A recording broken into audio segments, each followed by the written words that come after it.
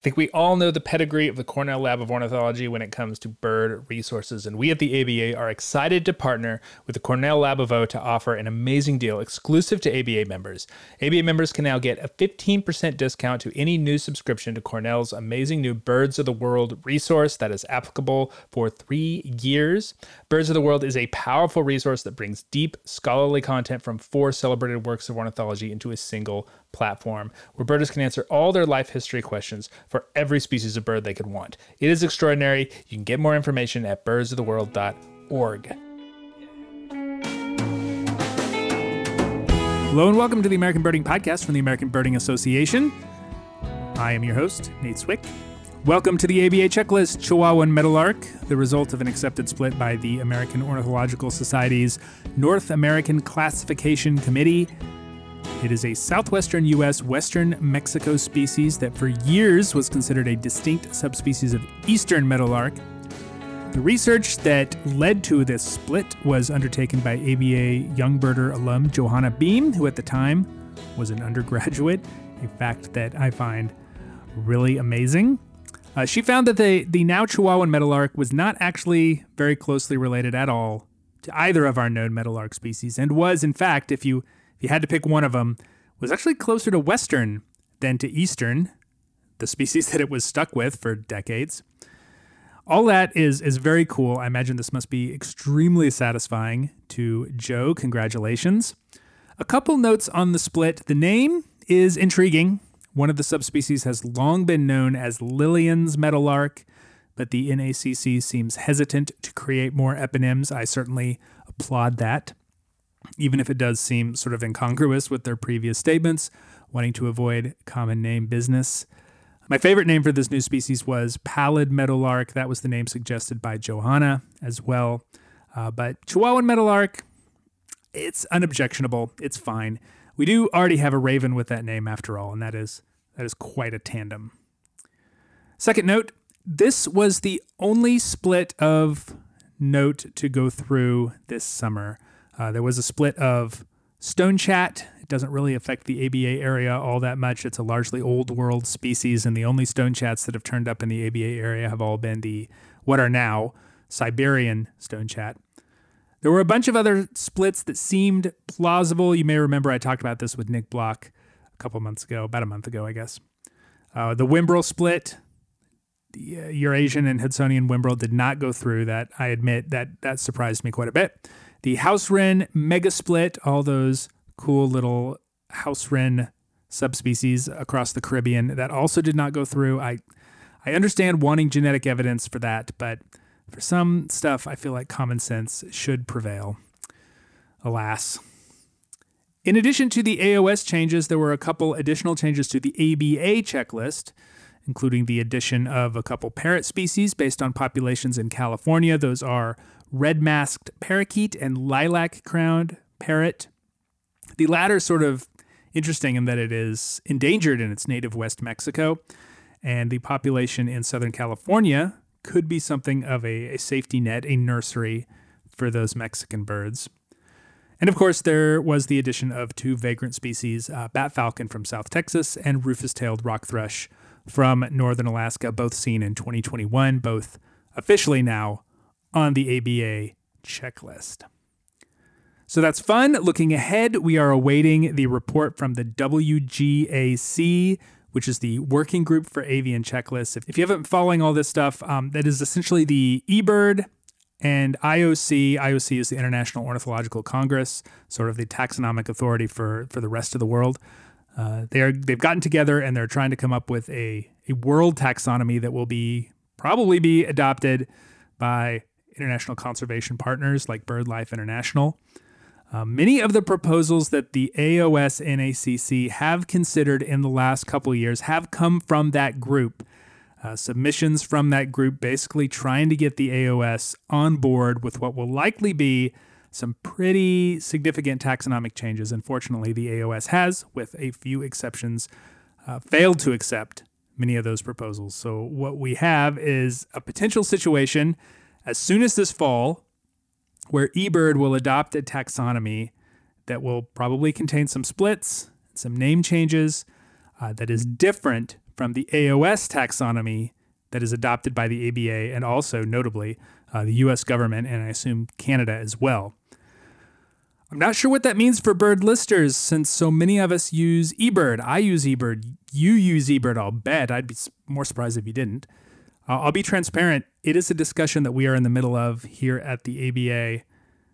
We will see what happens. It's an interesting dynamic. If anything does change, you will hear it here or on the ABA website. On the show today, one bird that isn't going anywhere in any taxonomy is the endearing Clark's nutcracker, which in addition to being one of our most intelligent birds is inextricably tied to the health of the whitebark pine. That relationship and the efforts to save declining populations of whitebark pine was the subject of the second season of the Headwaters podcast that is produced by Glacier National Park and hosted by Perry Sasnett. Perry joins me today to talk about nutcrackers and whitebark pine, all after this week's Rare Birds.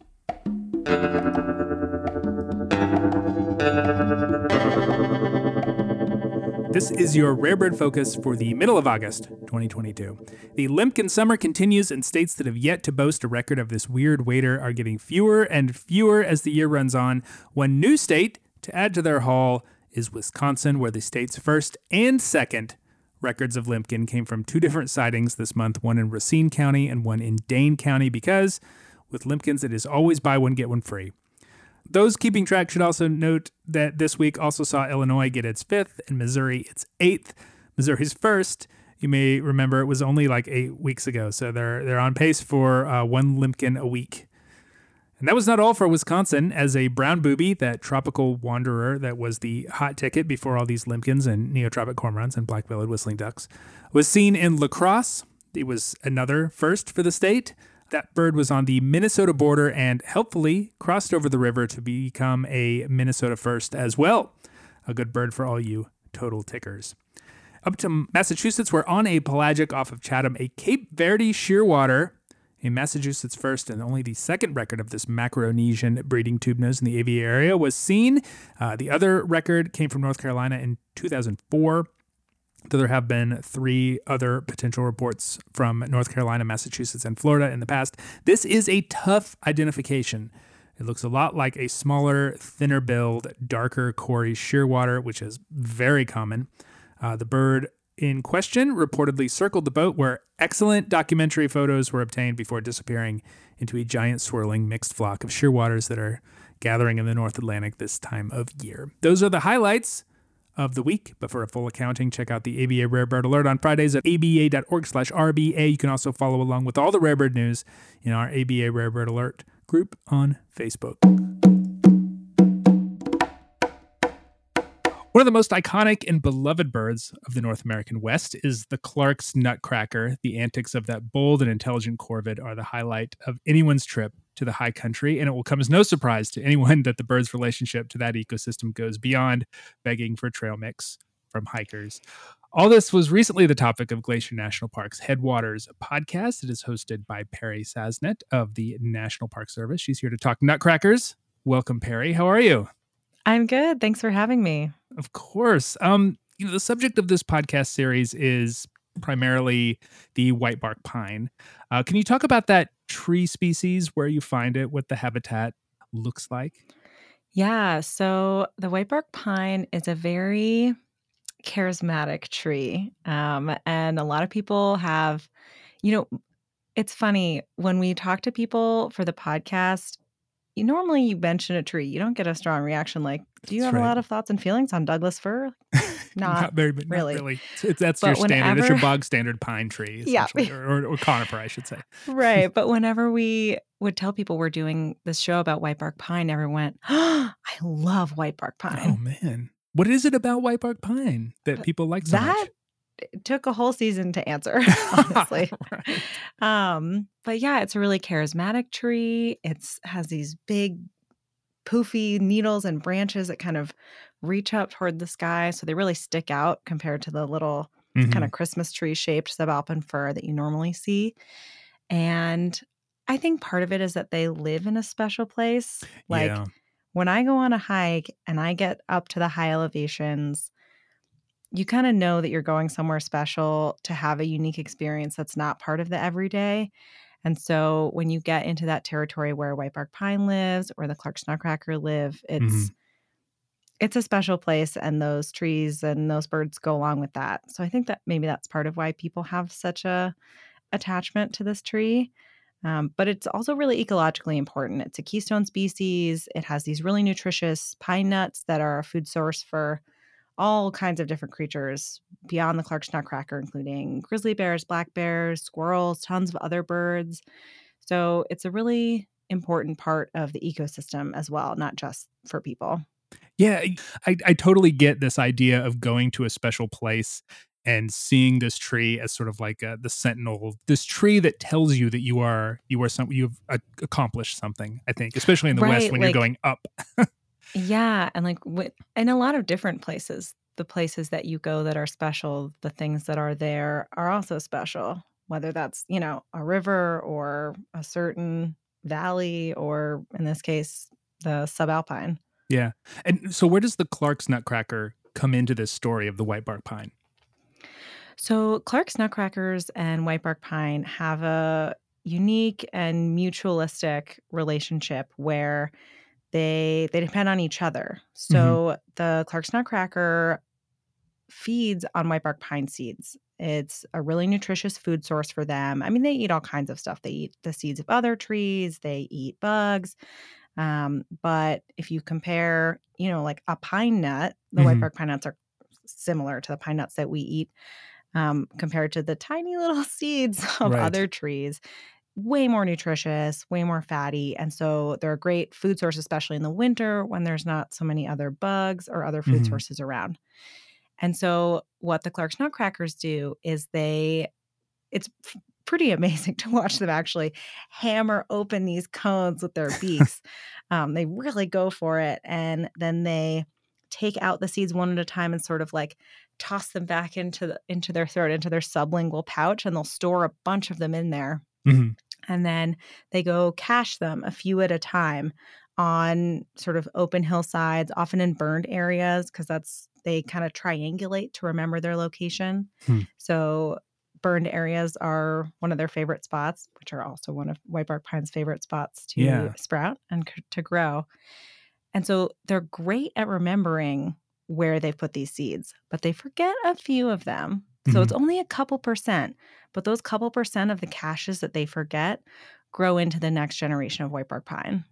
Are Clark's Nutcrackers particularly good at excavating the seeds from a white bark pine? Yeah, so they're one of few species that can open the cones. Hmm. So Yeah, pines are yeah, funny that way. Yeah. I mean, they're sort of inextricably linked, Yeah. and if you see them, they have this striking large beak. It's not, they're kind of like Yeah. woodpeckers. Yeah. It's Um, huge. Yeah. One of the old names for Clark's Nutcracker was woodpecker crow, which just no just way. came to be. Yeah. So it makes sense. Obviously this It is a does. name that was given by European settlers, but I imagine this sort of behavior and this sort of connection has been something that people have noticed between this bird and this tree for as long as people have noticed this bird and this tree. Yeah, it's a very noticeable Yeah. Hard to relationship, and a miss. pretty Yeah. they're both very charismatic Yeah. species. So yeah, and I mean, Clark's nutcrackers are also so loud and Hmm. playful, and so they're attention grabbing on their own. So yeah, they're fun to watch. Yeah. So, what was your first experience with Clark's Nutcracker? What did you expect, and how did the reality Mm. sort of differ from what you thought you'd see? So I started working for the Park Service. I did first couple seasons in the Tetons, Hmm. and I'm a geologist by training. And so it took a while to become sort of a more well-rounded naturalist. To look up rather than looking down. Right. And I only became a birder a couple years ago. But so back in, 2014, 15, 16, in the Tetons, you'd go on these hikes and you'd get up. Their tree line is about 9,000 something feet. And so you've done a lot of work to get up there. Hmm. And you'd get into these forests where you'd start to see a lot of these dead trees with these silver skeletons. And at the time, I didn't even know what they were. I was just like, oh yeah, we're getting to the dead trees. We're almost to the outline. And you'd hear the Clark's nutcrackers. And again, Yeah. I didn't know what they were, but you'd hear this, ah, ah, Yeah. ah. It's like, we've arrived. That's right. Yeah. The And so vanguards. Yeah. before I knew anything about their relationship or about this story, they were familiar sound, like the sounds of a Clark's nutcracker were familiar Mhm. to me. The whitebark pines were familiar to me. And so, and they were already part of that special place. And so learning more about each species and how they interact and their relationship has just made it all the more meaningful to me. Yeah, in preparation for this, I was trying to think back to my first experience with Clark's Nutcracker as well, and it was at Rocky Mountain National Park. So if Oh, there's something yeah. about nutcrackers and national parks, um, they both like those scenic places. And it was actually begging for food along Trail Really? Ridge Road up at the top. Yeah, Tisk tisk. I know, but I guess sometimes they get tired of working so hard for the for the pine needles that I they're know, going to try right? and get peanuts I mean, they are whatnot. smart. Yeah, exactly. That's one of the things that people love about them is that they are clearly this bird that is working through things, and that comes from that sort of triangulation of Yeah. locating where their caches are. Yeah, they're super smart. It's amazing to me how they can. It's hard enough for me to be like, Right. oh, which tree did I leave my backpack under, let alone where did I Yeah. cache these seeds underground? Was it this burned log Yeah. or this burned log? Yeah, for me, it's like, where's my wallet? Where's my keys? I work from home. I don't use them all that often. So, how do the Clark's nutcrackers interact with the other organisms, living animals that live in those places? I imagine when they are creating these caches, they're not just. I mean, they can't eat all the pine nuts, so there's other things that are using these as well. Yeah, I would imagine that squirrels will come across Mhm. those nutcracker seed caches. Squirrels actually make huge middens with some of the pine Yeah. cones. And so those are a bigger and better source for bears or something that will come raid those middens with so many cones and so many seeds. Whereas, coming across a nutcracker cache with a couple seeds in the Oh, ground really? Is is, that it? I guess in my mind, I yeah. imagine something a lot bigger, but it's really just one or two. Well, so it's funny actually when you're hiking around and you see these white bark pine trees, you'll often see a few stems coming up, Mhm. like a few different trees. Oh, right. And Yeah. one of the way, because to me, it's like, well, I don't know, maybe it's just multiple sprouts from the same seed. But sometimes you'll see that one or two of them have died from blister rust, which is one of the threats that they're facing, and another one hasn't because they're from different seeds. So they're genetically different. Oh, And wow. like those are all from nutcracker caches of a couple planted together. Oh, wow. That's really interesting. I had no idea. Yeah. So you mentioned, white bark pine as being sort of a threatened species. A lot of the podcast is about, the threat to white bark pine and sort of its decline in population and a lot of the work that is being done to kind of bring it back to where it Hmm. was. What are the biggest threats to this pine tree and by extension to this whole ecosystem? Yeah. So one of the guests we had on the podcast described it as kind of a three-legged stool. Like there are these three threats that white bark pine trees are facing. And so one is the mountain pine beetle, which has killed a lot of trees across the West over the last decade or so. And what's new is that normally really cold temperatures can kill the beetle larva. And you get a lot of those cold temperatures at high Sure. elevations where Yeah. whitebark pine live. But as climate change is progressing, we're seeing those cold temperatures less and less often. So it's allowing the beetles to move up in elevation. Right. And so, yes, they're native to the West, but they're somewhat novel to whitebark pines. And they don't have the defenses that a lot of those other lower elevation pine trees do. Yeah. So that's one.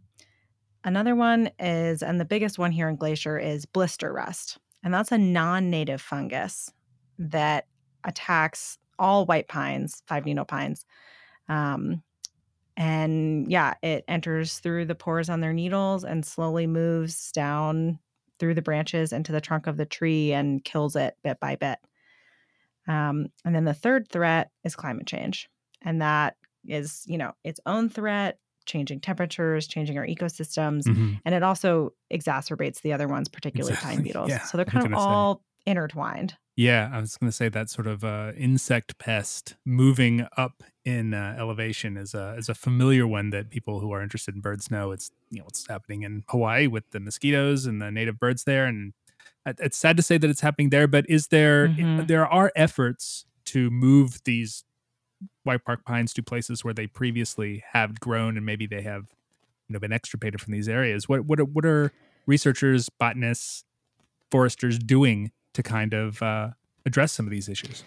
In a way, the pine beetles have sort of the easiest solution. Right. So, well, solution is too strong, but mitigation, I suppose. Fair enough. Yeah. So there's a pheromone called verbenone, and it's something that pine beetles produce when they've infested a tree and they want to tell other pine beetles coming along, no vacancy, move to the next Right. one. This Huh. tree's occupied. And so we can put a little packet with that pheromone on the trunk of a tree and say, there are no pine beetles here, but we're going to make you think that there are. Right. So that protects those trees from pine beetles. And of course, you can't put a little packet on every single white bark pine across the Impossible to get to some Rockies. of those places. Yeah. Yeah, but we do focus those efforts on these key trees called plus trees.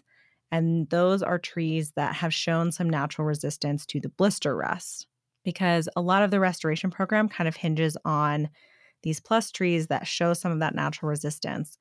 And what they do is they harvest cones from those trees, and with hypothetically, hopefully, with genetic resistance to blister rust, and raise those seedlings in a nursery in Coeur d'Alene and then plant them back on the landscape in places where white bark pines grow in natural white bark pine habitat, in the hopes that we're getting more of those blister rust resistant genes back on the landscape.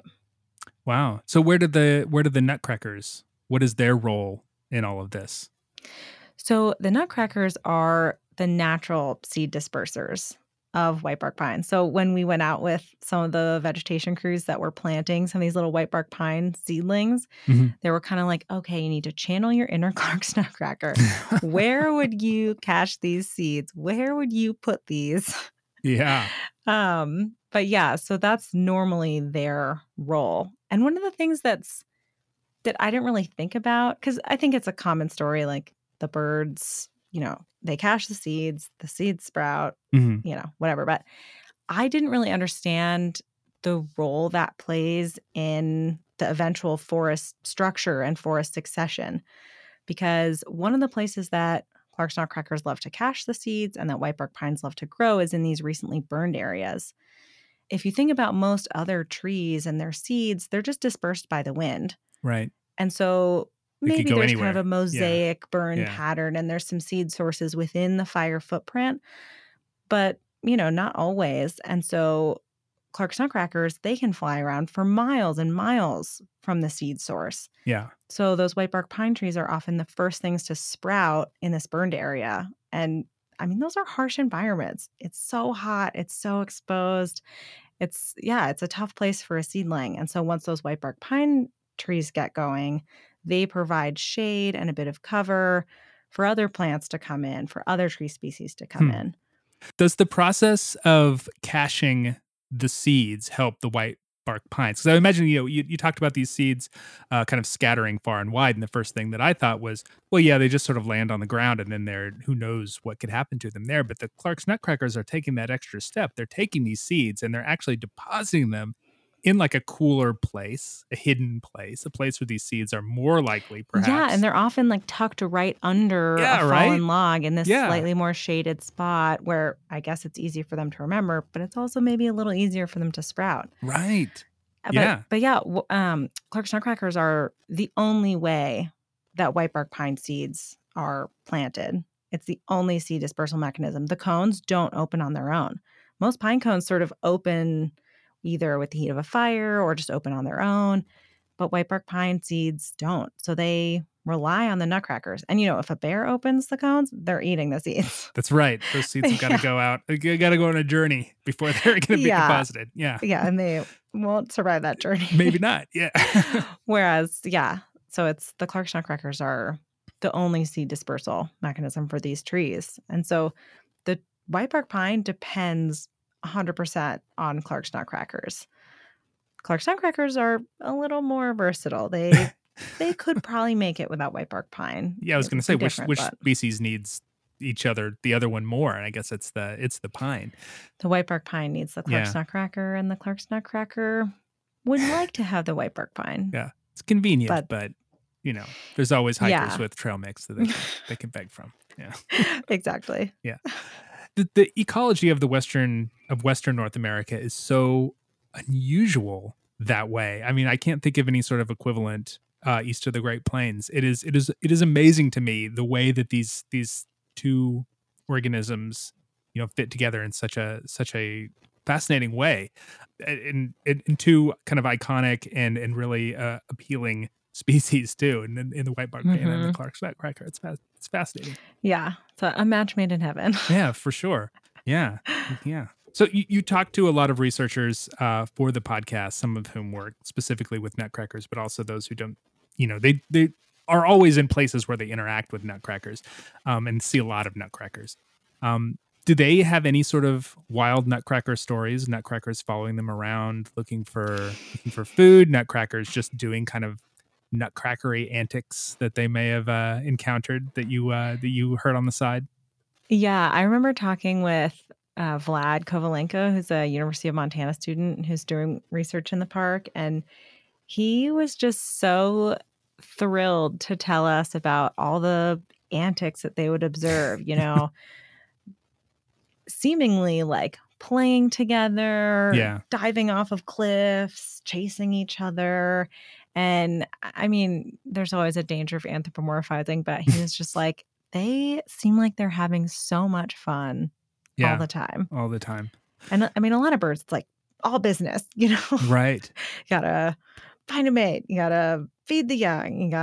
But the nutcrackers, they seem like they're having a great time. Yeah, for sure. They're like clowns. And it's sort of a Corvid thing, I guess, to kind of be in that way in a sense. But, to be able to be so efficient, I wonder if that has anything to do with it too. Like they are, eating this high energy food source, and therefore they have this ability to sort of focus on other aspects of their biology as well. Right, like they have kind of an energy surplus with all of the pine nuts. And I mean, I guess I sort of joke about the birds don't need the trees as much, but perhaps it would certainly be tough for the nutcrackers without the white bark pines. Yeah.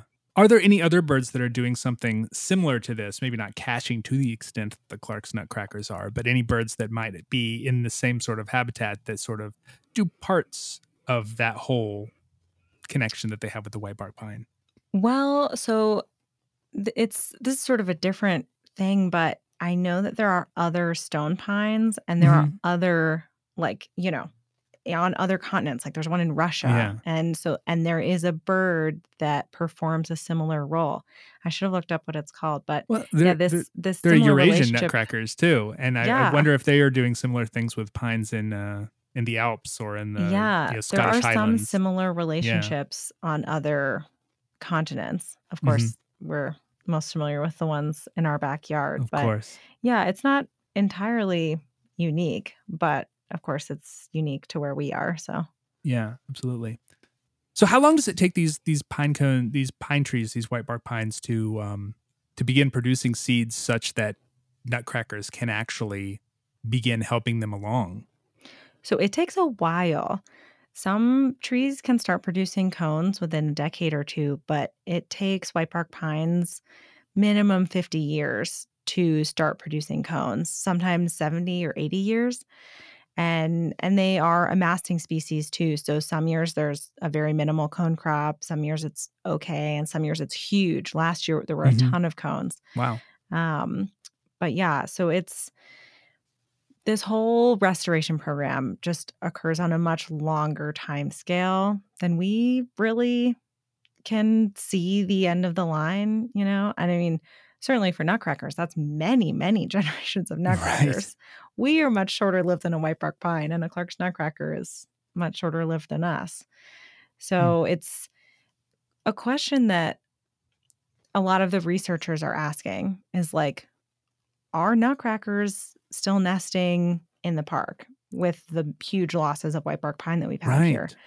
will they come back if they've left? Will they come back if the white bark pine are restored? But if you think about it, that's You may not even see perhaps that. Yeah. many, many generations of Right. nutcrackers from now. We Yeah. won't even see that. It's a Yeah. couple generations of humans from now. And so, yeah, like they put trackers on some of the nutcrackers and they Oh, really? go all over the place. Yeah. Nutcrackers from here have gone to Wyoming, to Utah, Wow. so really far afield, and can seemingly live off all kinds of things. And so what will happen is kind of a question mark. Is there any seasonal movement to these nutcrackers? I mean, they're moving a lot. Are they just kind of straight nomadic, go where the food is, sort Yeah. of know in a way where that food is going to be, or just go until you find something? Or are Right. they, They're pretty kind of doing a circuit? opportunistic. Yeah, I imagine Yeah, so. they don't migrate like, Makes sense. the way we think of warblers or something Right, where it's right. really predictable and they go to a certain location and come back. The nutcrackers will go where they can find food. Yeah. How do you catch a Clark's nutcracker to put one of those trackers on it? I imagine they're almost too smart for the traps It's that we have. quite a 'Cause process. I know jays are very tough. Yeah. And that was one of my questions too. I was like, these are Yeah. incredibly smart birds. How are you Right. catching them?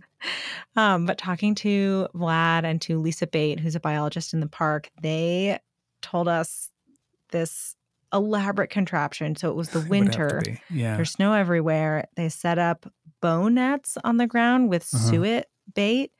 And Okay. they would have to, they told us these stories of, and like, I'm a bit of a wimp. I'm like, oh, it's 62 degrees. I need my jacket. And they have to sit perfectly still, hiding in the woods, sitting in these chairs with their line to pull the bow net to set it off, waiting for the birds to come in. And if they would move one little finger, Yeah. they'd immediately see them and leave. They caught one bird and they were convinced that it told its mate to don't go near that. Yeah. I think that does happen actually. Yeah. And I thought one of the cutest things that they told us was that when they were processing the birds, like tying on the little backpacks that they wear to track them, of course they all had different personalities. Some Yeah. were like, pecking them constantly. Some were totally chill. But they found that if they gave them a little twig to hold in their claws, that they would kind of calm down. And I guess that makes sense. If you're used to being a bird who's sitting in a tree who needs something. Ball. Yeah. Right. Yeah. Yeah. I thought it was so cute. Just, to think of them as, they're individuals too with personalities and they're going to be stressed if some giant being is handling them. You just figure you're done for and you just sort of give up and then all of a sudden you're not. The wild thing about those backpacks is you don't just have to catch the bird once, but you have to catch the bird twice. Or do you not? I know for some birds, you have to get the backpack back and then plug it back into the computer. So not for these ones. So that's actually very amazing. smart. Because otherwise, I don't think you could catch it twice. I know. Yes. Yeah. And I assume that's probably why they selected this technology. And it tracks them in real time, more or less. Oh, cool. So they can see where they are. And you can also go out in the field with a tracker and it will kind of tell you once you're in the radius. And then you can kind of narrow it down, sort of like a VHF antenna. This is actually UAF. Right. It's a little bit different, but same, but different. Yeah. Yeah. I've seen that technology using with box turtles, which are much easier to track than any bird. I suppose anything that doesn't fly is a little barely moves. You're looking at months instead of days or weeks. Yeah. I do think they know what's going on when you do that sort of thing, because I've done a little bit of bird banding and you almost never catch blue jays because the blue jays sort of figure out what's going on and avoid mist nets at least. And if you're trying to catch a bird with some sort of any other process that requires you to stay still and not move for long periods of time, I can't imagine. That means that the bird is got something that you're not gonna be able to catch it on normal. Oh yeah, that's an onto extreme us. method. Yeah, for sure.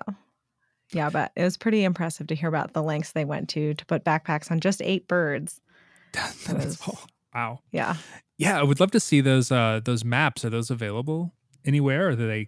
I don't know if they'll end up making it publicly available. There's certainly figures from some of the papers that show them dispersing, and it's incredible.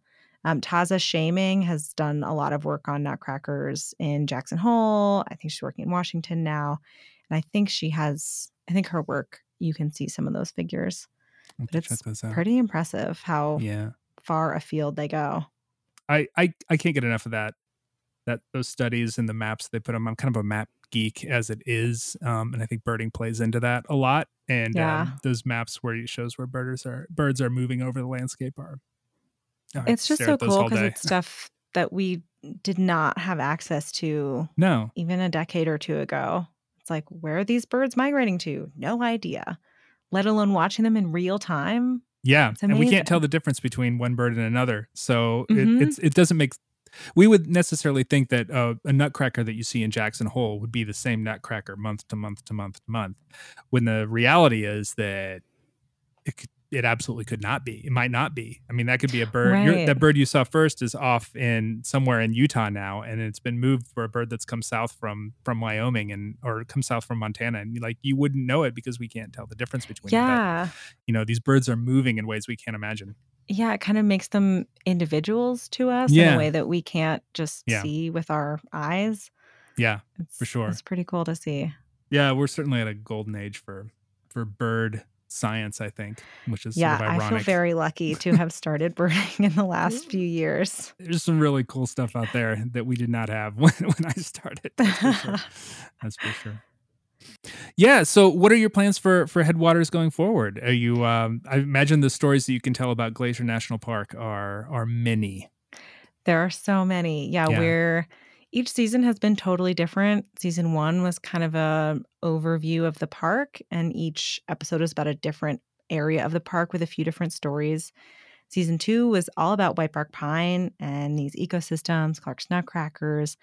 And then season 3 is going to be about history. Oh, cool. The history leading up to the formation of the park in 1910. And that's been so fun to research as well. Yeah, that's a trip. Yeah. There's no shortage of stories to tell about this place. Absolutely. Do you want to tell people where they can find it? Yeah. So you can find Headwaters wherever you get your podcasts. You can also find it on the Glacier Conservancy website. They support the show, and that's glacier.org/headwaters. And it's also on Glacier's NPS website, nps.gov/GLAC. But it's probably easiest to find it from the I love the idea website. Of a national park doing a podcast telling the stories. That's really cool. Yeah, I think all national parks should have podcasts. Absolutely. Every single one. Great Smoky Mountains. Give me a call. Yeah.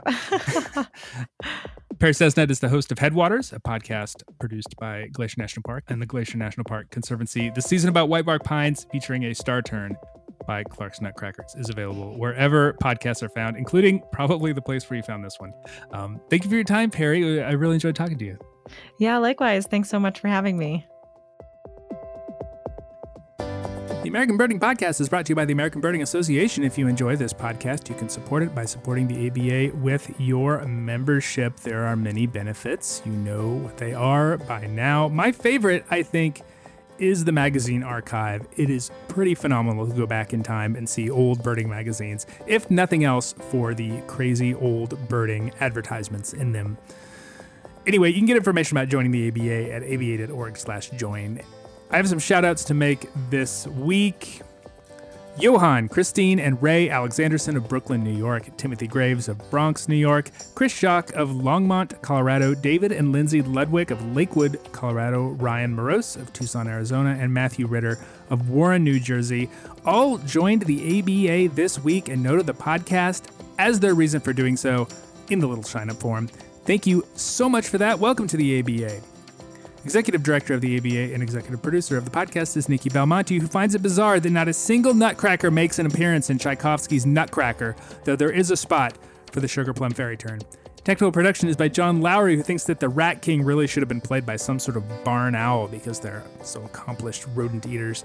Additional help comes from David Hartley and Greg Neese, who think that the nutcracker genus, Nuka fraga, should instead be changed to Nuka fraggle, because if there's any North American bird that's mostly Muppet, it is this one. You can find us online at aba.org, on social media most everywhere as American Birding Association, but on Twitter we are at ABA. Speaking for myself, my ideal nutcracker suite involves a well-stocked hotel room with various treats kind of tucked away in hidden corners. Ooh, Here's a $3 Snickers tucked behind the mattress in the headboard. I guess the last guest must have missed it. Win! Questions and comments can come to podcast@aba.org. I'm Nate Swick. Thank you so much for listening. Stay healthy. See you next week.